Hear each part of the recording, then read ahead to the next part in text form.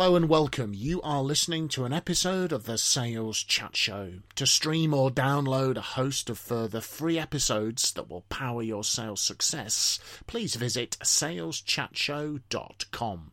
We really hope that you enjoy and benefit from this episode.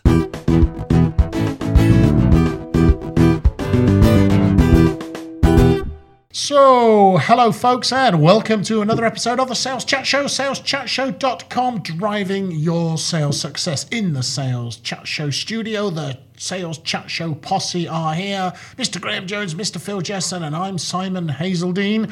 This episode is called What Should You Do If the Customer Hits the Pause Button? Now, I'm sure everybody listening in has had an opportunity that looked like it was going places, and all of a sudden it judders to a halt in the sales pipeline because something's happened to stall it. And we then end up in this situation where we start to push the close date on the opportunity in the CRM system forwards.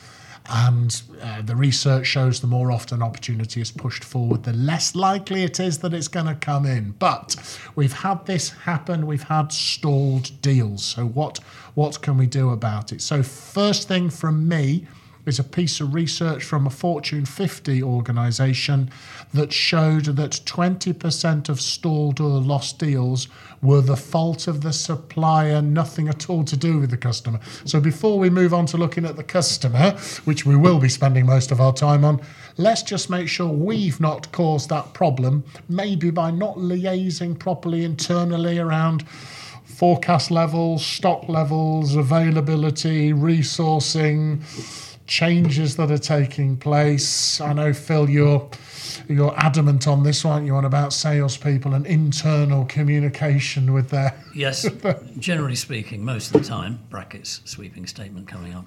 I think because we are salespeople, we are often more attentive, more disciplined, more skillful with external relationships with customers than we often are with colleagues in the back office or on the production floor, or that little email that we send that starts off with the hostile opening. It's come to my attention that once again your department has let me down. I had a great piece of advice quite early on. I was in fast-moving consumer goods, and my boss said, every time you come to head office, let me be absolutely clear. You're going to go and see customer services. They make sure the products are delivered. You go and see forecasting. They make sure there's enough product for the customer service people to deliver. And you go and see credit control because they make sure you get paid. Not bad advice, actually, I have to say. And I then said, but what if I've nothing specific to have a meeting with them about? I must have read a good book on time management. To which my boss responded, I didn't say have a meeting. I said go and see them. So build your relationships with the people who are critical to your success. Whenever I've seen on these sort of questionnaires, which I often call company medicals, you know, the thing that's designed to audit the health of the organisation, when members of staff are invited to tick true or false to two key questions, you know, the relationships within this team are good, and the other question is, the relationship between teams is good. Yeah. The first question always scores the higher of the two. The relationship within any given team, and it doesn't matter what it is, but within the team, relationships are much better than relationships between teams, and that was my earlier point. Yeah. But this is about territories, isn't it? That, you know, we're in sales, you're in production.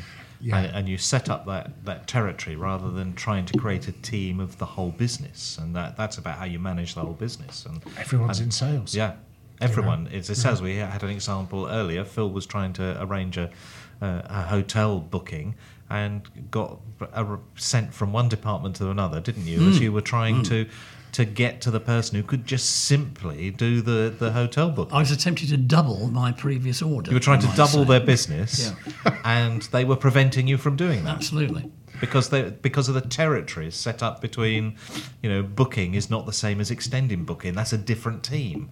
I fondly remember being told, you've come through on the wrong number. And I went, Well, it's in the top right-hand corner of your website. Yeah, but It says yeah. contact us. I really must apologise for not understanding the intricacies of your internal telecommunications network. I'm just a customer trying to talk to someone to place an order. Well, there we go. So let's make sure we're not putting barriers in place. So the reason for the stall could be us. Now let's assume for a moment we've done a great job. We've done exactly what Phil has been suggesting. We've been schmoozing all over the organisation. Internal relationships, excellent. What else? It could be a problem with the customer, which I think we can tackle next. Then there's a reason. I Phil? think it might sound an obvious point, but if there has been a pause, we need to find out the reason why, and remember the offered reason may not be the real reason. So I think we need to be aware that although the customer might say, oh yes, it's sort of company policy out of my control at group headquarters, it might actually be that our price is too high, but he doesn't want to tell us that. Yeah. So I think we need to be a little bit aware of maybe asking the two questions, so what's the issue here and what's the real issue here, Fred? Yeah. And try and appeal on that second question around, so what's the real issue here? And then probably the answers are going to be different. So asking questions to find out the reason behind it leaves you know whether this is a temporary stall or a long-term stall, or it's something else. There's an issue, and you're very fond of your what else, what if questions. Yes. Just talk us through that, Mr. Jessen. Yes, I'm very fond of that technique, taught to me by my 4-year-old daughter many years ago. 3-part objection handling technique. The what bit is simply asking, so what exactly is the issue here? The what else is basically designed to find out whether that's the only problem or whether we're up against 2 objections or 3. And the what if is, so what if I was able to find a solution to that then? Are you telling me that we would still be going ahead?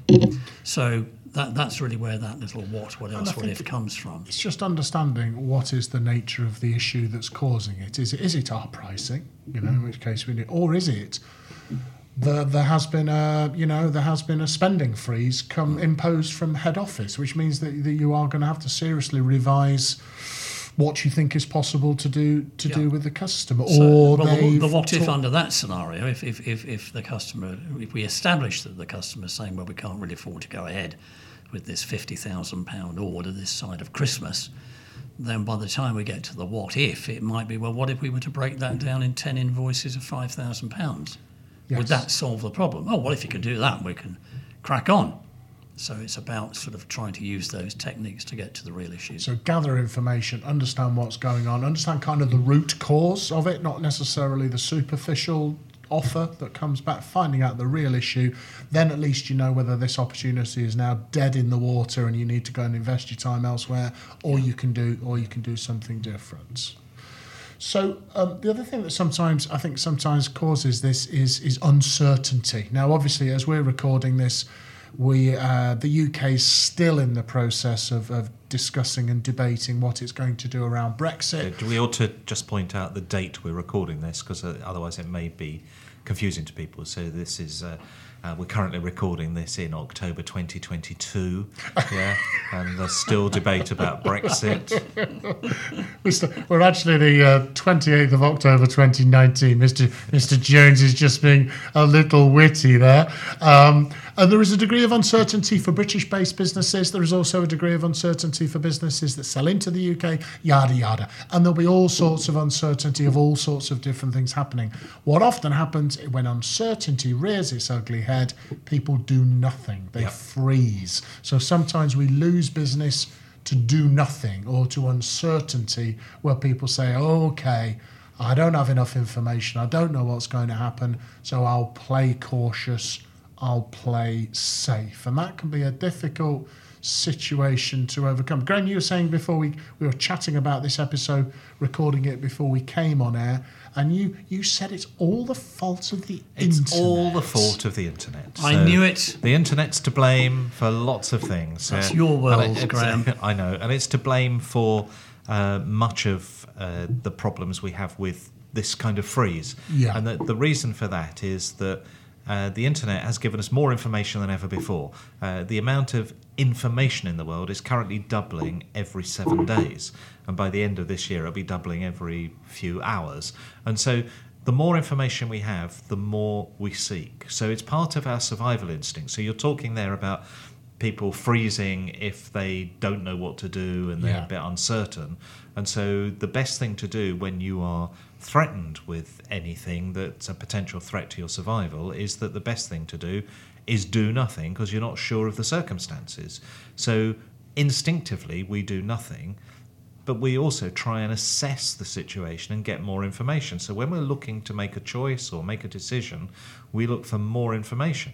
Now, when that information is in short supply, we go with the best information we've got in that circumstance. But when information is in massive supply, our brain goes, well, there's more information, so you need more to make a decision. You need more to make a decision, and there's still more information available.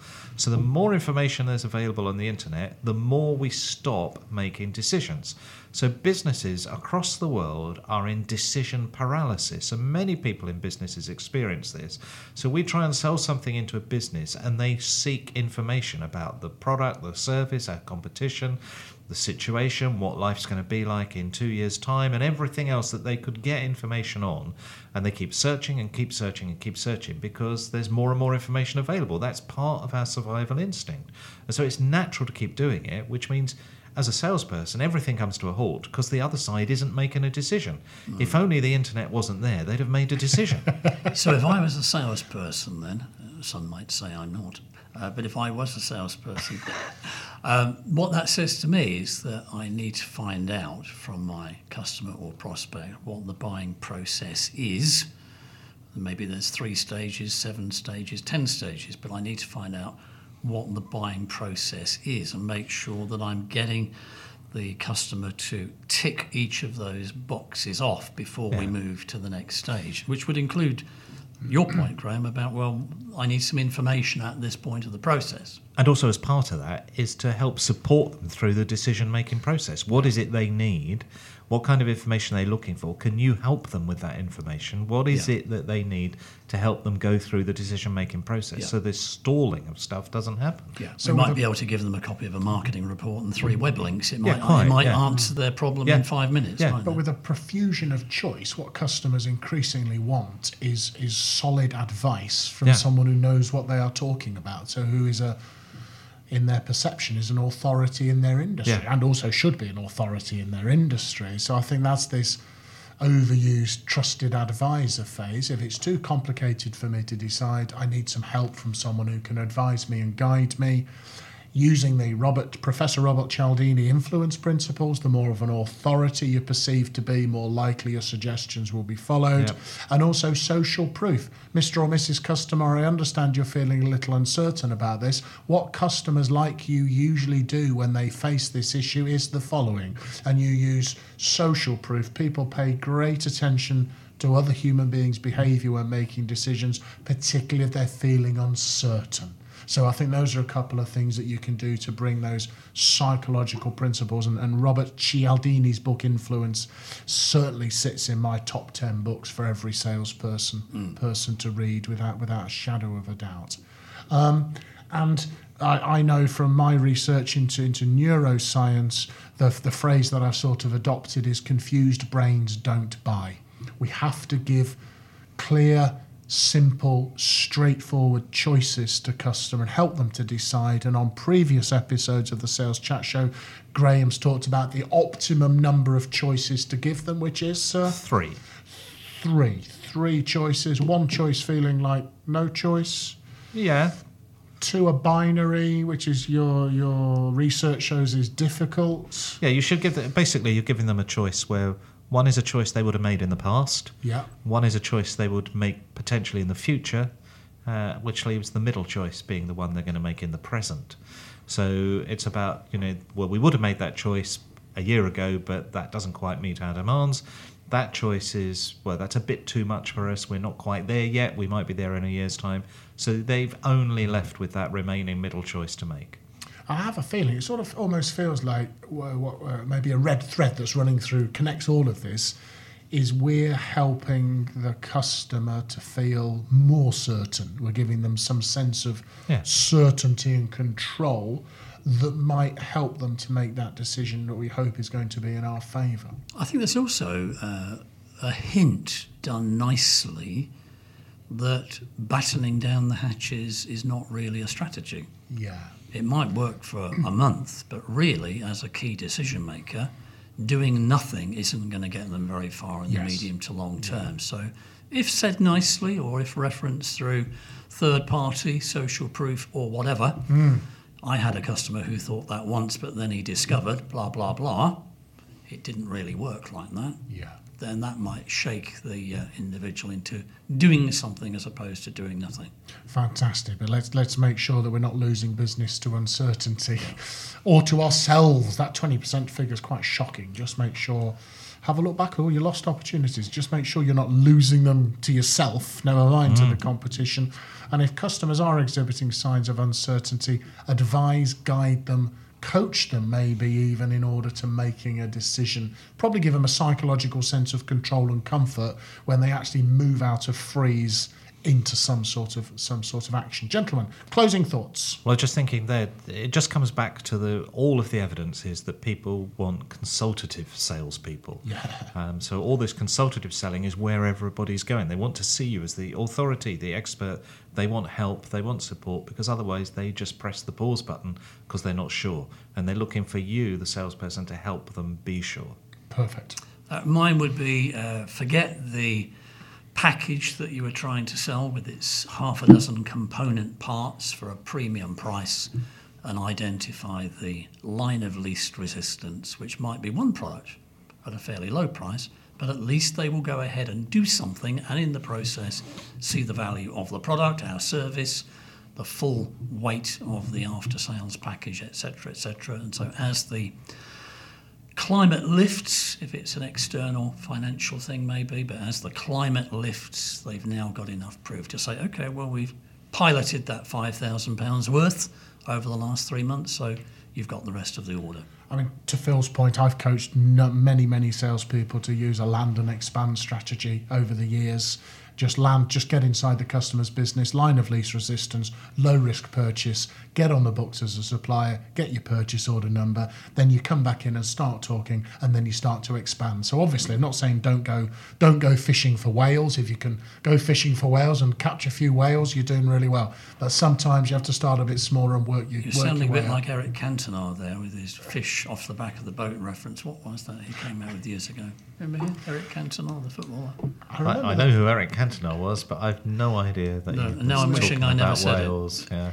And, I just remember the "Ooh ah Cantona" chant that used to go on, but I'm none the wiser on the fish. No, we'll Google that in a minute. A whale is not a fish, by the way.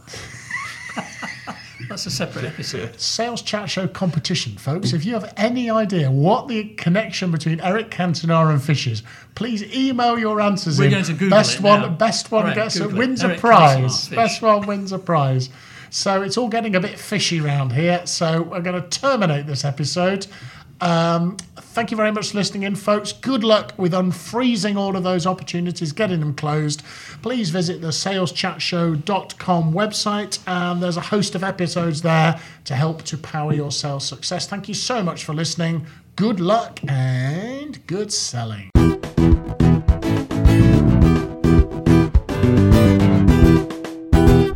You have been listening to an episode of the Sales Chat Show. To stream or download a host of further free episodes that will power your sales success, please visit saleschatshow.com. Thank you very much for listening to this episode, and from everyone here at the Sales Chat Show, we'd like to wish you good luck and good selling.